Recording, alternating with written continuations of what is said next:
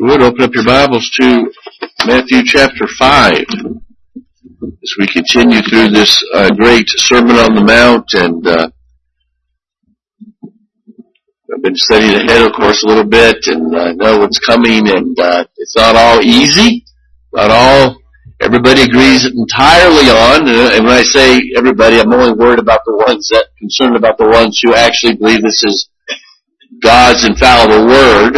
Among even those, there are some things that we will have to deal with that we might not all see perfectly eye to eye, but that's okay. That gives us an opportunity to dig into it a little bit, and there's a lot of good things in there. And of course, we agree on most everything anyway, but anyway, I'm excited about it. It's hard. Some of it's difficult preaching, but it's just so profitable. There's good things that we can see, and I'm excited about it. And today certainly is no different. Blessed are the persecuted.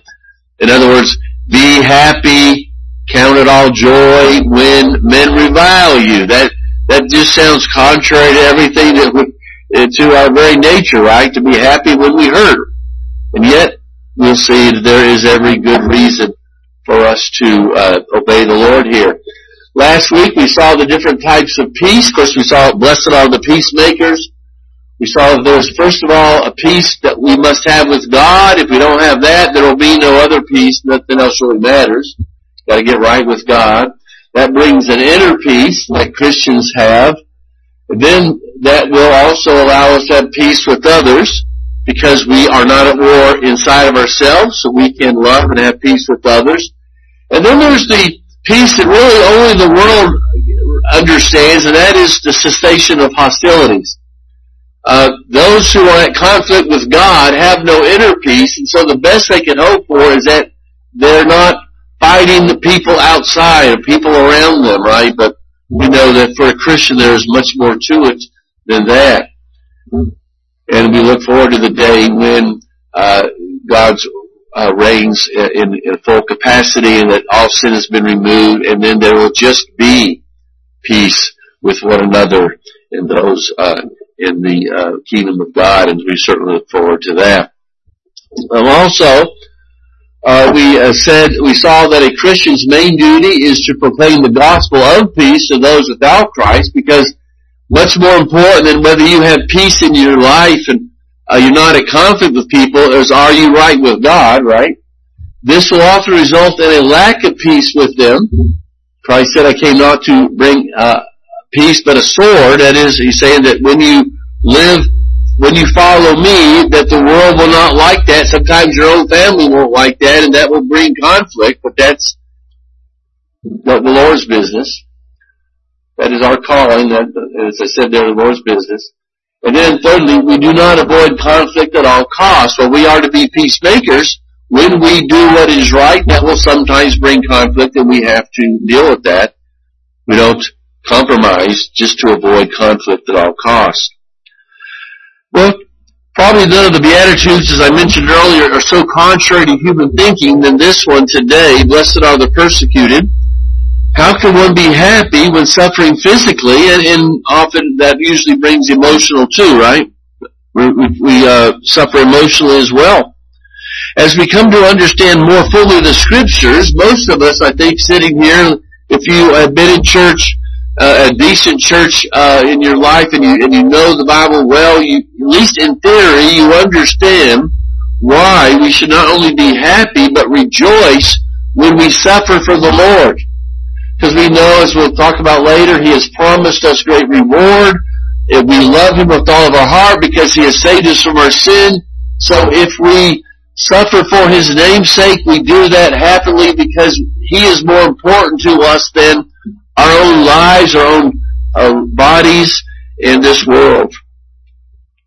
That's why James 1 could tell us to rejoice not only in the trials of life that all people have to deal with, but also to rejoice when we are mistreated for the Lord's sake.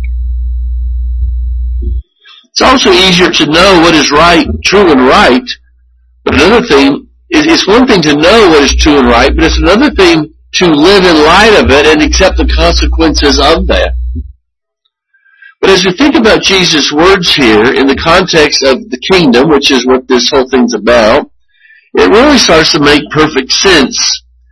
If life is centered on glorifying the one that the world hates, Jesus says they have hated me. Of course, they crucified him, and so therefore they'll hate you.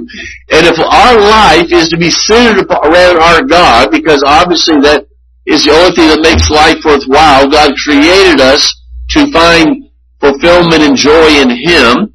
And so if we're living for Him and the world hates Him, then the world is not going to appreciate us. So it makes perfect sense. And as Christ said, to take up our reward, or take up our cross and follow Him, and our reward in many cases is not now, but really is in the future life after the judgment, where we will be welcomed into glory, then that should make it very obvious that we are living for something different than the world, and that in repenting of our sin and our sinfulness and turning to Christ and following Him, we infer, sometimes verbally, but just that very act of repentance infers to this world that they are living in sin and are under the judgment of God. Otherwise, why would we repent and trust in Christ as our Savior? Right? So the world gets it, they see it, they understand what's going on, and they don't like it because we're saying something about their relationship with God is not right, and that they're headed for hell. So again, it makes perfect sense. But Christ graciously is reminding us that it's okay if the world hates us and mistreats us and even kills us, because the day is coming when He'll make all things right. But this is obvious to us, but think about the Jew in Jesus' day, how they would understand this sermon. For centuries, they have been told that if they are faithful to follow the Lord, that there would be an absence of physical problems. The reason that they weren't dwelling in Canaan, in the land of flowing of milk and honey, and were having the good life, is because they had sinned that away into idolatry, and the Lord had carried them off into captivity. But they were under a covenant that says, if you obey me, everything will be good. And you will not be controlled by others, but you will control yourselves. And then all of a sudden, as they look forward to this kingdom, this Messiah, the one who claims to be there along the way to King, comes along and says that there's going to be another way we need to look at this thing. He who would be first must be last. To be first, you must serve, and you must be mistreated. That you will be at the bottom of the social scale. Instead of living in a world in which you are in control, you are the weak ones. You are the despised ones of the world. And so they had to, that's why the Jewish people had such a hard time really grabbing hold of this nature of the kingdom, because they thought the kingdom was going to look a lot like it looked in the Old Testament. And they didn't understand that was a type of the church. But the kingdom of God looks much different. And so one thing this exposes is this idea that Jesus came along to offer a kingdom to the Jews so that they could rule the world. Because He's making it very clear here from the very beginning that this kingdom was going to be a kingdom among other kingdoms. One in which we live among others, in which we're not always appreciated, but we call that a composite society. See, the history of mankind up until this point, until the beginning of the church, there was no composite society. You lived in a kingdom, and everybody had one king, and everybody had one religion, and the idea that you could have multiple religions in a kingdom made no sense, because everybody had to be true to the king and true to that religion. And Jesus comes along and says, my kingdom is going to be among other kingdoms. It's going to be within other kingdoms. That you're going to have, he says, render to Caesar what is Caesar's. You have human governments, and they're here for a purpose. But my kingdom is set up among them, among the enemies. And so we have the kingdom of Christ ruling in our hearts and in this church, The church is a manifestation of the kingdom of God, a physical manifestation of that. And so now you have a composite society. A composite means you've got different parts of something made of different parts. And so that's in America, the Constitution kind of finally understood that you can have religious freedom, and yet you could also have a government over here, and you could worship your God, but you also could be a good citizen. And in the natural mind, the mind of man, most throughout society, even up until recent times, that just made no sense. That's why the Muslim countries, if you're not worshiping Allah, you lose your life, or you'd be persecuted often, depending on how strict they were. And that's how it's always been. But Jesus is telling us something here that my kingdom's not going to work like that. It's not about forcing people into it. It's not about ruling people. The Christian, that my kingdom is within you. The church was never meant to have dominion on the earth. Christ always sees it as a persecuted entity. This was always the kingdom promise of the Old Testament, but now they're beginning to see its spiritual nature. It doesn't look much like the Israel of old that set up dominion over people and forces people in or out. It lives among the world of darkness and calls by the gospel people out of the kingdom of Satan. And through the gospel, through repentance and faith, you enter into the kingdom of God. And Jesus says, to see that kingdom, you've got to be regenerated, born again. And then you come into this spiritual kingdom where now you recognize God as the only true king and you serve Him. And yet physically, the church has no authority over other people. We don't try to exercise any authority over other people. We try to influence them. We tell them about the true authority, God. We tell them, you will bow to that authority, to Him, or you will pay the price someday. But we don't force that. And again, where we see the false church of Catholicism trying to force people into the kingdom, as was the case through much of the Middle Ages, it doesn't work, because that's not how we are to be. This is why Augustine, the church father of the 400s, and all those who developed this system of forcing people into Christianity, keeping everybody single-minded, and they did that often through infant baptism, because they could not understand the church and the state as being separate. They felt it had to be one. There had to be a oneness, or society would crumble. And so Augustine, who was kind of the one, and Augustine, had a lot of good points, but Augustine, his primary, the big problem he had was that as he argued with the Donatists, who were people who understood that the church was to be a composite society, he developed this idea that the church had authority, and you had to obey the authority of the church, and you had to do what you're told, as it were. And he would use the Bible. He would go to the Scriptures to try to prove it, again, because it's not biblical, so you have to kind of play fast and loose with Scripture. And I'll give you a couple of examples where he tried to do this. He went to Daniel chapter 3, and he said that pictures the early church when it was weak, and it would be thrown into the furnace. Remember, Nebuchadnezzar had an image, and he says, you will bow down to that image. The three Hebrew children did not, and they were thrown into the fiery furnace. And he says, well, that's the early church. We're weak. Those three Hebrew children, they did not worship, and the authority, the government, Nebuchadnezzar persecuted them. But he says later on, the church was stronger, and that's where we see Nebuchadnezzar decreeing that no one should speak against the true God. Remember, when God humbled Nebuchadnezzar, he acknowledged that the God was the only true God of heaven. And so Augustine says that pictures the church when it becomes strong, and it uses the government to get everybody in line. And we're sitting here in our day, and we look at that and say, well, how in the world? That the Bible, that's not what those passages are teaching. That's how these ideas came into being. They tried to find places in Scripture that they could twist. Another place he used was the two swords of the apostles. Remember when Jesus was arrested?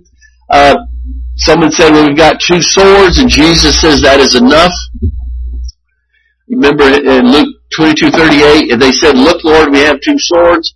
When they're getting ready to go to Gethsemane. And he said to them, it is enough. And he takes that to mean that these two swords meant the government and the church, and they were to be used together to keep everybody in line, to force people into the church, as it were. And then finally, one other example, he uses Paul's conversion as an example of how even God forced Peter into the kingdom when he made him blind. Well, first of all, God doing something to get someone into the kingdom is one thing. To read that and think that now you have the authority to kill and to persecute in order to make people do what only the Holy Spirit can do anyway is a stretch at best, right? It's misguided. But through much of the Middle Ages, that's why you had the Catholic Church, and why once Rome turned Christian and quit persecuting Christians, now all of a sudden, from about 400 or 500 onward, the great persecution of the church is the Roman Church. It's other supposed Christians persecuting other Christians. And that's why, because Augustine built this foundation that was developed over the centuries to follow. And so I say all that just to see how that people have completely misunderstood the nature of the kingdom. Now, there were always groups of people who understood better and were not part of all that. They were not part of the Roman Church. They were the heretics of the day, those who were burned at the stake, those who were banished and persecuted, because they would not let their child be baptized into this, what they called the church, and so forth.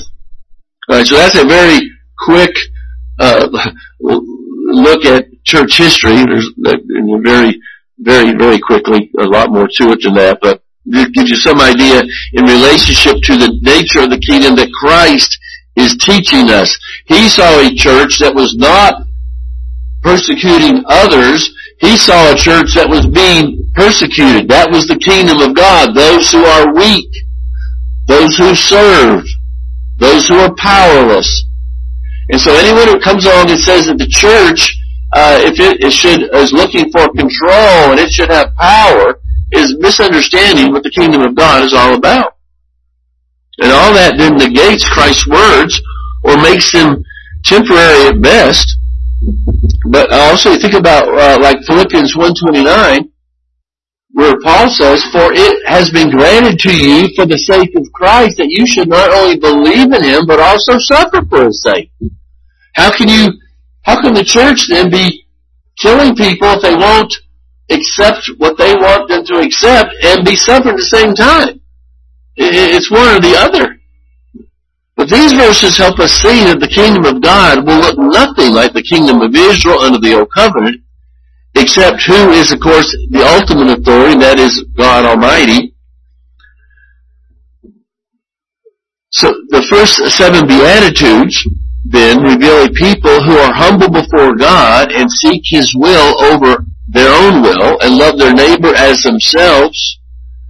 There's nothing here of a church that expects the world to obey it, or a church that dominates the earth, a church that forces people into the kingdom.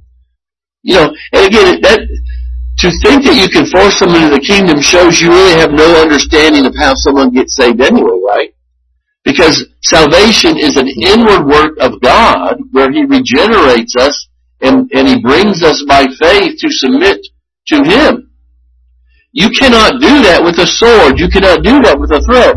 You can get them to say a prayer or to say whatever they have to say to save their skin, but there's been no inward change. There's no inward life.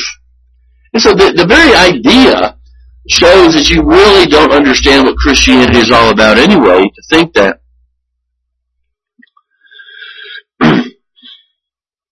And so, there's nothing here of a church that expects this world to obey it, or a church that dominates the earth. The book of Revelation makes it just as clear that when Jesus comes back, he will not find an earth that has been Christianized. He will find an earth that is in full rebellion towards it.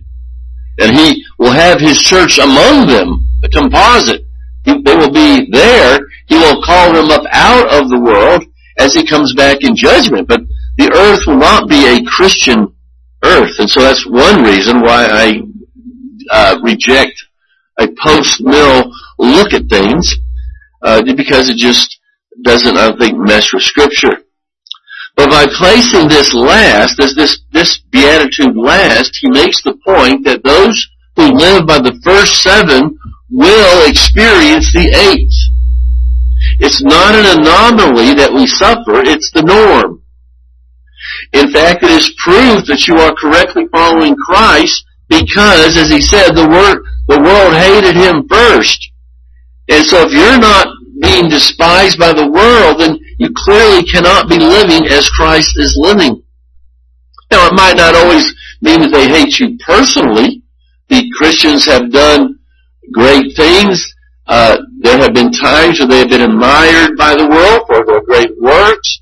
But when they are not admired is when they stand upon the Word of God and says, "Thus says the Lord, repent, for the kingdom of God is at hand." That's when the world will have none of it.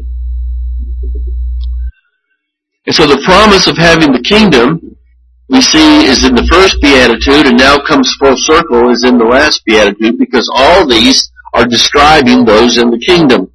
It's a complete package. We can't pick and choose what consequences we're willing to suffer for Christ's sake. 2 Titus 3:10, "You, however, have followed my teaching, my conduct, my aim in life." And again, let's just read that as worldview, because that's kind of the word that we use often today. Paul has an understanding, it's a biblical understanding of what life is all about. That is a worldview. My aim in life, my faith, my patience, my love, my steadfastness, my persecutions and sufferings that happened to me at Antioch, at Iconium, at Lystra, which persecutions I endured, yet from them all the Lord rescued me. Indeed, all who desire to live a godly life in Christ Jesus will be persecuted.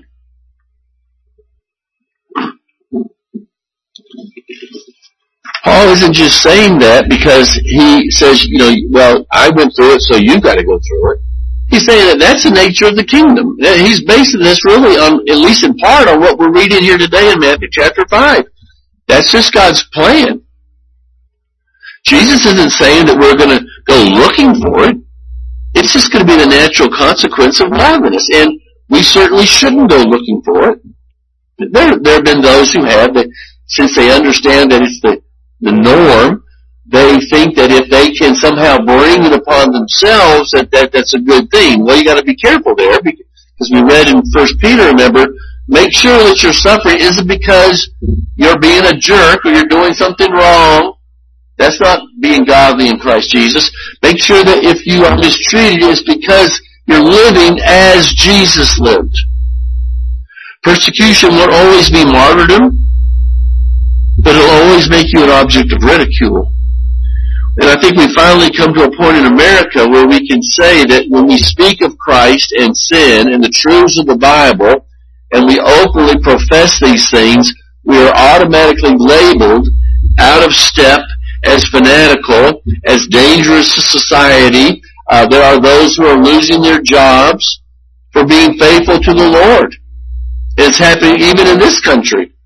And it shouldn't really surprise us. I mean, it probably should surprise us how fast it all went south.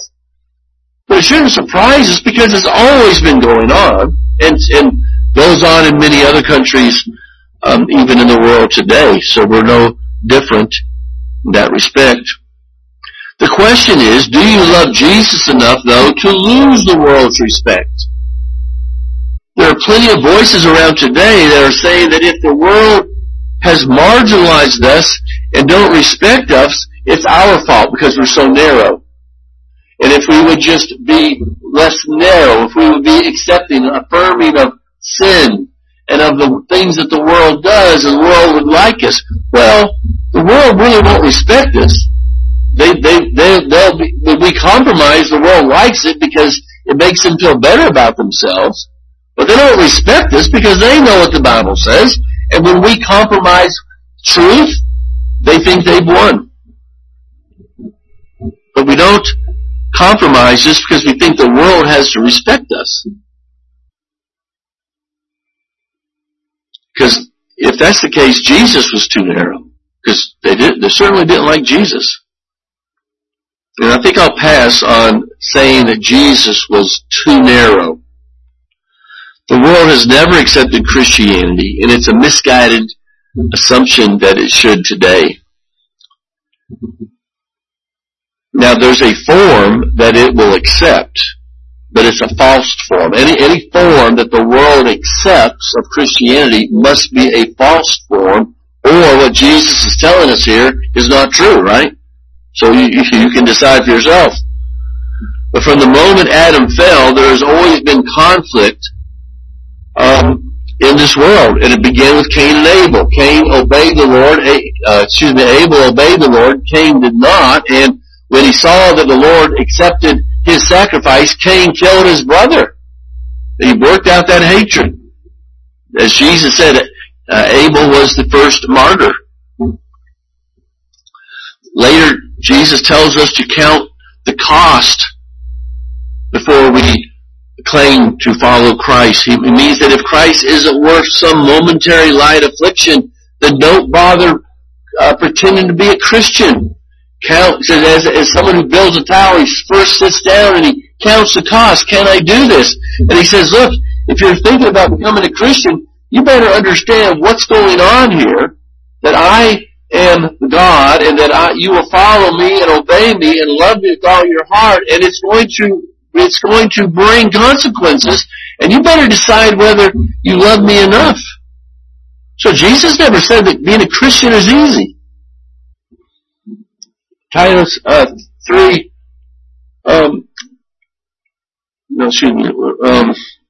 First Thessalonians 3:3. That no one be moved by these afflictions, for you yourselves know that we are destined for this. For when we were with you, we kept telling you beforehand that we were to suffer affliction, just as it has come to pass, and just as you know. So there, Paul is talking to the Thessalonians of the same thing.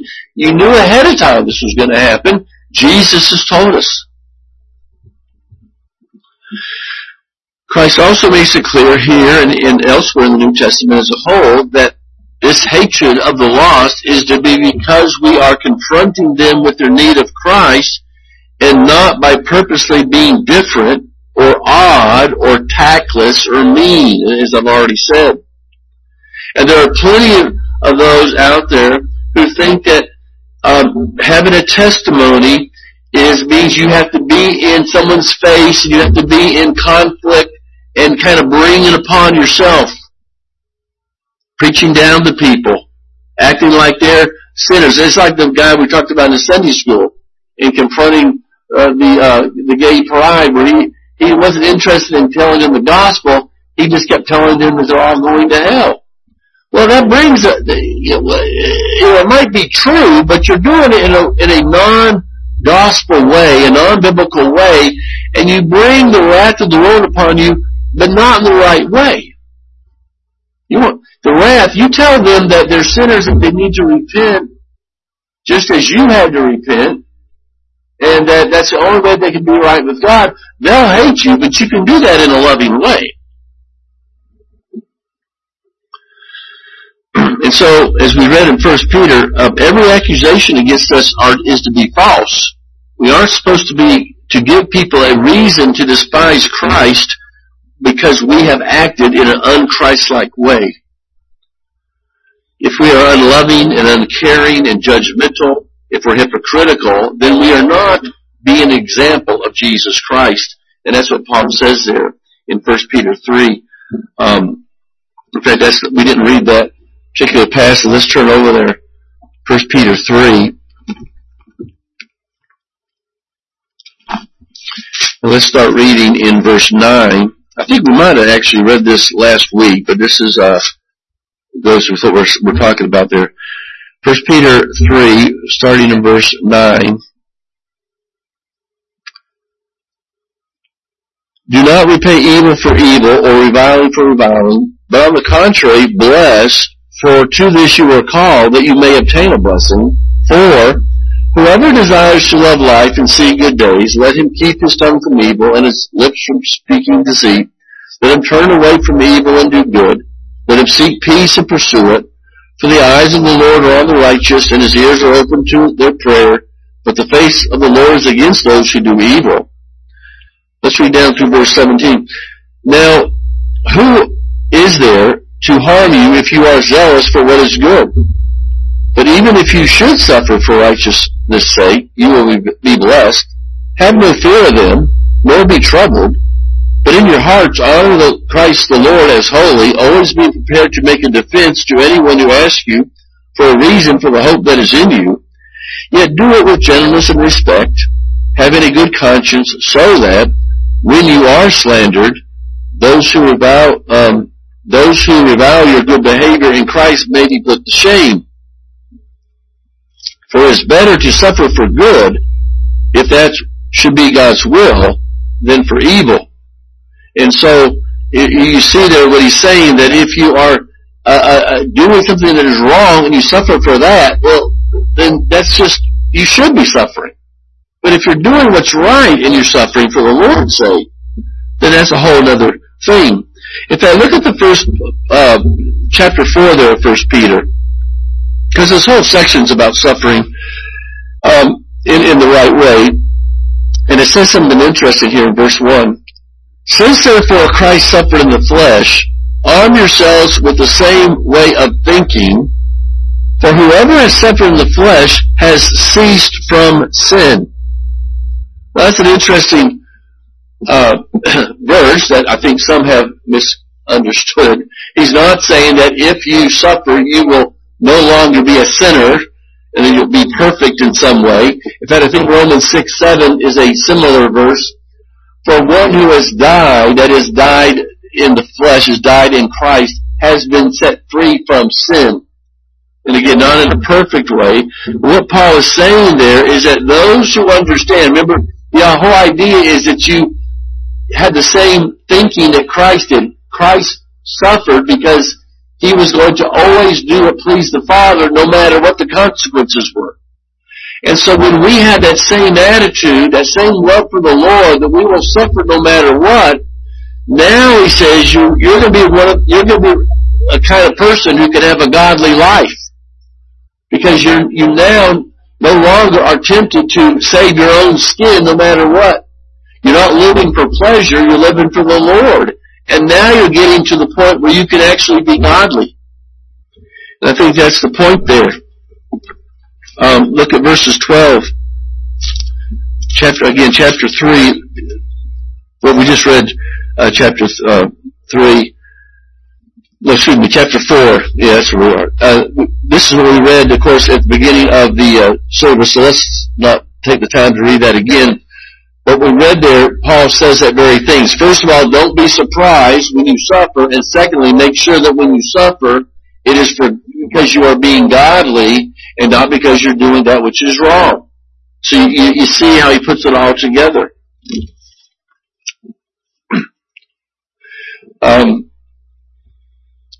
Luke chapter 9. I didn't put that on the screen, so let's turn over there real quickly. Luke chapter 9, starting in verse 22. We'll see something Jesus says here. Luke 9, verse 22. Let's read down through verse 27.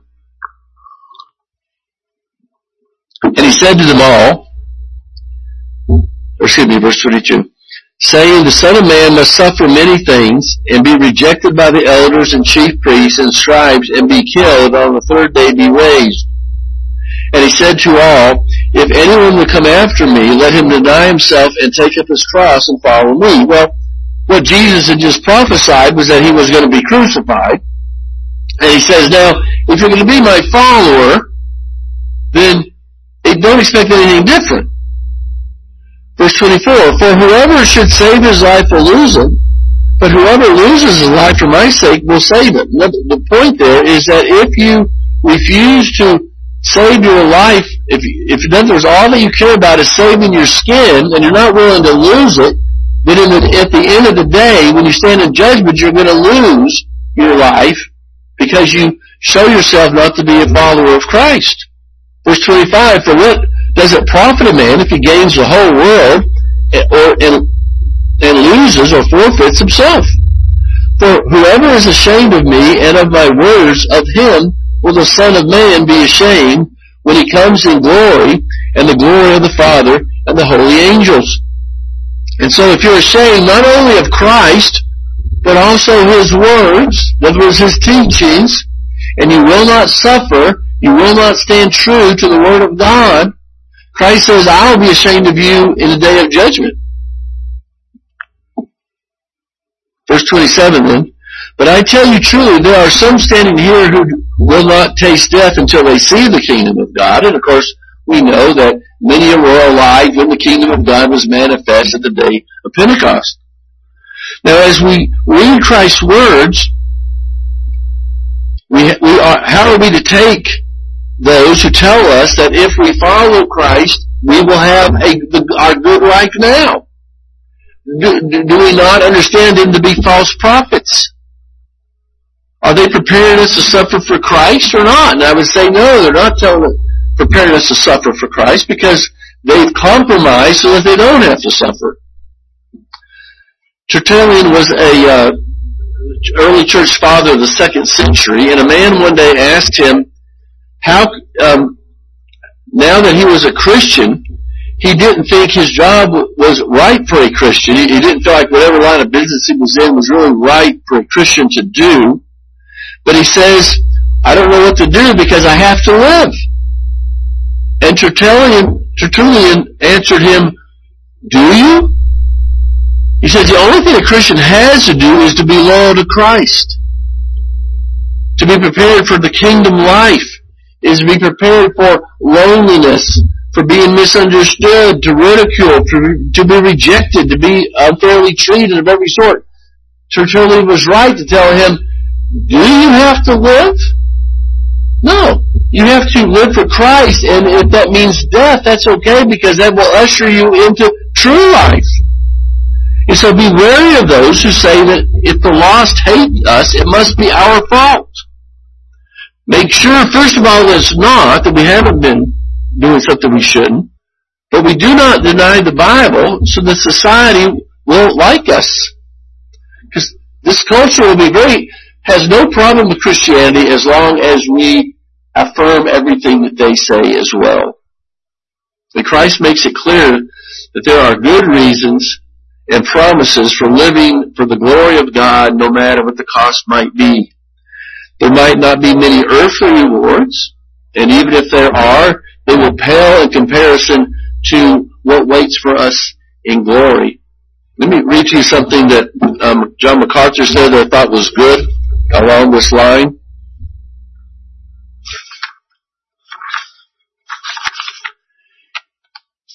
He tells the story of, not the story, the account of a missionary in Indonesia. We talked about this last week. I gave an example of somebody in Indonesia. Here's another couple of guys who are in Indonesia in a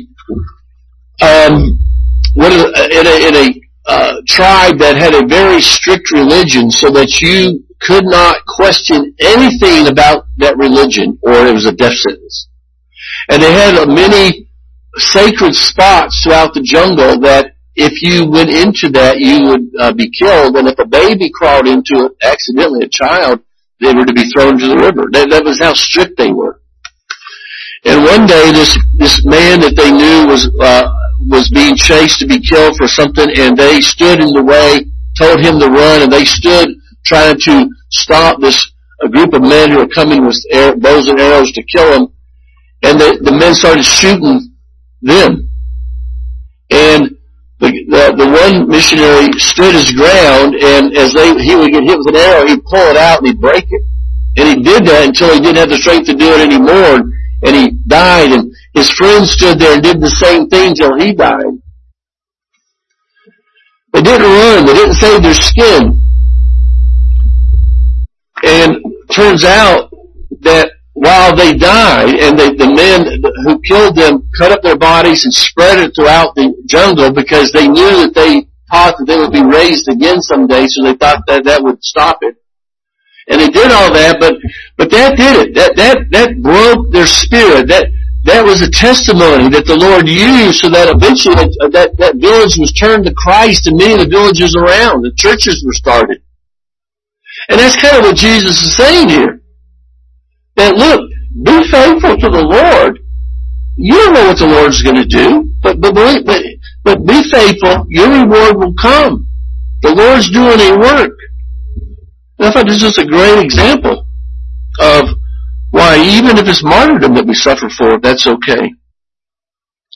And so finally in verse 12, Jesus tells us the posture that we are to have in all this. We are to rejoice and be glad. So again, he's not saying just be ready for trials, be ready for persecution. It's going to come. He says when it does, to properly live as I'm telling you, you've got to rejoice in it. It says there in verse 11, blessed are you when others revile you and persecute you and utter all kinds of evil against you falsely. Rejoice and be glad, and that is literally means to leap for joy. It was used of a calf out in the field frolicking, leaping around. So he says, don't just be happy, don't just say, Lord, thank you. I'm glad to do this, but people need to see a joy that you're happy to suffer for the Lord. And that's a strong statement. Any attempt to obey Christ here, whether we truly believe what he's saying or not, is not full obedience if we do it sullenly. If we act like we're missing out. If we do it with regret. If we're miserable. If we're sour when it happens. And that gets, again, as we said, all these things will always get to the heart of the matter. If we love the Lord, if you love your wife, and you're protecting her, and it means your life, are you not happy to do that? Do you not do it joyfully because of your love for that person, for your child? Would you not joyfully do that? And how much more for the cause of Christ? And I think that's a good gauge of the strength of your faith and your love for Christ. Are you merely enduring, or are you doing so with a radiant joy that others can see? Surely, if Jesus says we can jump for joy at suffering for his name's sake, then what should we look like in everything else? I mean, do people see us giddy and just beside ourselves when our team wins, when we're doing something we love to do, but when it comes to going to church and hearing from the Lord and being with God's people, it looks like we'd rather be out doing anything else but? See, will we ever be glad to suffer for Christ if we're not even glad to go hear from Christ and be with God's people? Right? So again, you start thinking some of this stuff through. Jesus says, great is your reward. And my last thought is that Jesus always does not embarrass to use reward as an incentive for the Christian life. I've known people who think that if you serve the Lord with any hope for reward, then you lose your reward. Well, I mean, Christ uses reward often. So there's nothing wrong with serving the Lord in light of knowing that he will make it right. And of course, as we've said before, serving the Lord is in one sense reward in itself, because to please our Savior is a reward. But Jesus uses that as a legitimate motivation. He never suggests that man was created just to follow some noble cause and endure hardship and with no hope of things ever getting better. And the Christian life is not about that. The Christian life knows that things will get better. That's the whole point. We will see Jesus, as he said a few verses earlier. And for this we need the faith of the prophets, who went resolutely to people who did not want to hear what they had to say. We're talking about Isaiah in Sunday school. from what we understand, Hezekiah's son sawed him in half. He killed the prophets. But why would you do that? Because Isaiah knew that this life, if this is the best I've got, I don't have much. The best is yet to come. Chrysostom, who was an early church father, said, "You cannot banish me, for this world is my Father's house. You cannot kill me, for my life is hid in Christ in God. You cannot take my treasure, for it is in heaven, where no man can break it in and steal. And you cannot drive me from the man and friends, for there is who will never leave nor forsake me." So, of course, obviously they could do those things to them, but they could never really, because his life was Christ, and they could never separate him from Christ. And so in the end, I believe that if one is going to be able to follow this principle, they have to have a love for Christ that causes them to see that serving and suffering for him is reward in itself. If you serve the Lord only because he's promised you some reward, then it's a defective love. Why do you serve your wife? Why do you serve your husband, your children, those that you love? Do you just raise your children because you expect them to take care of you when you get older?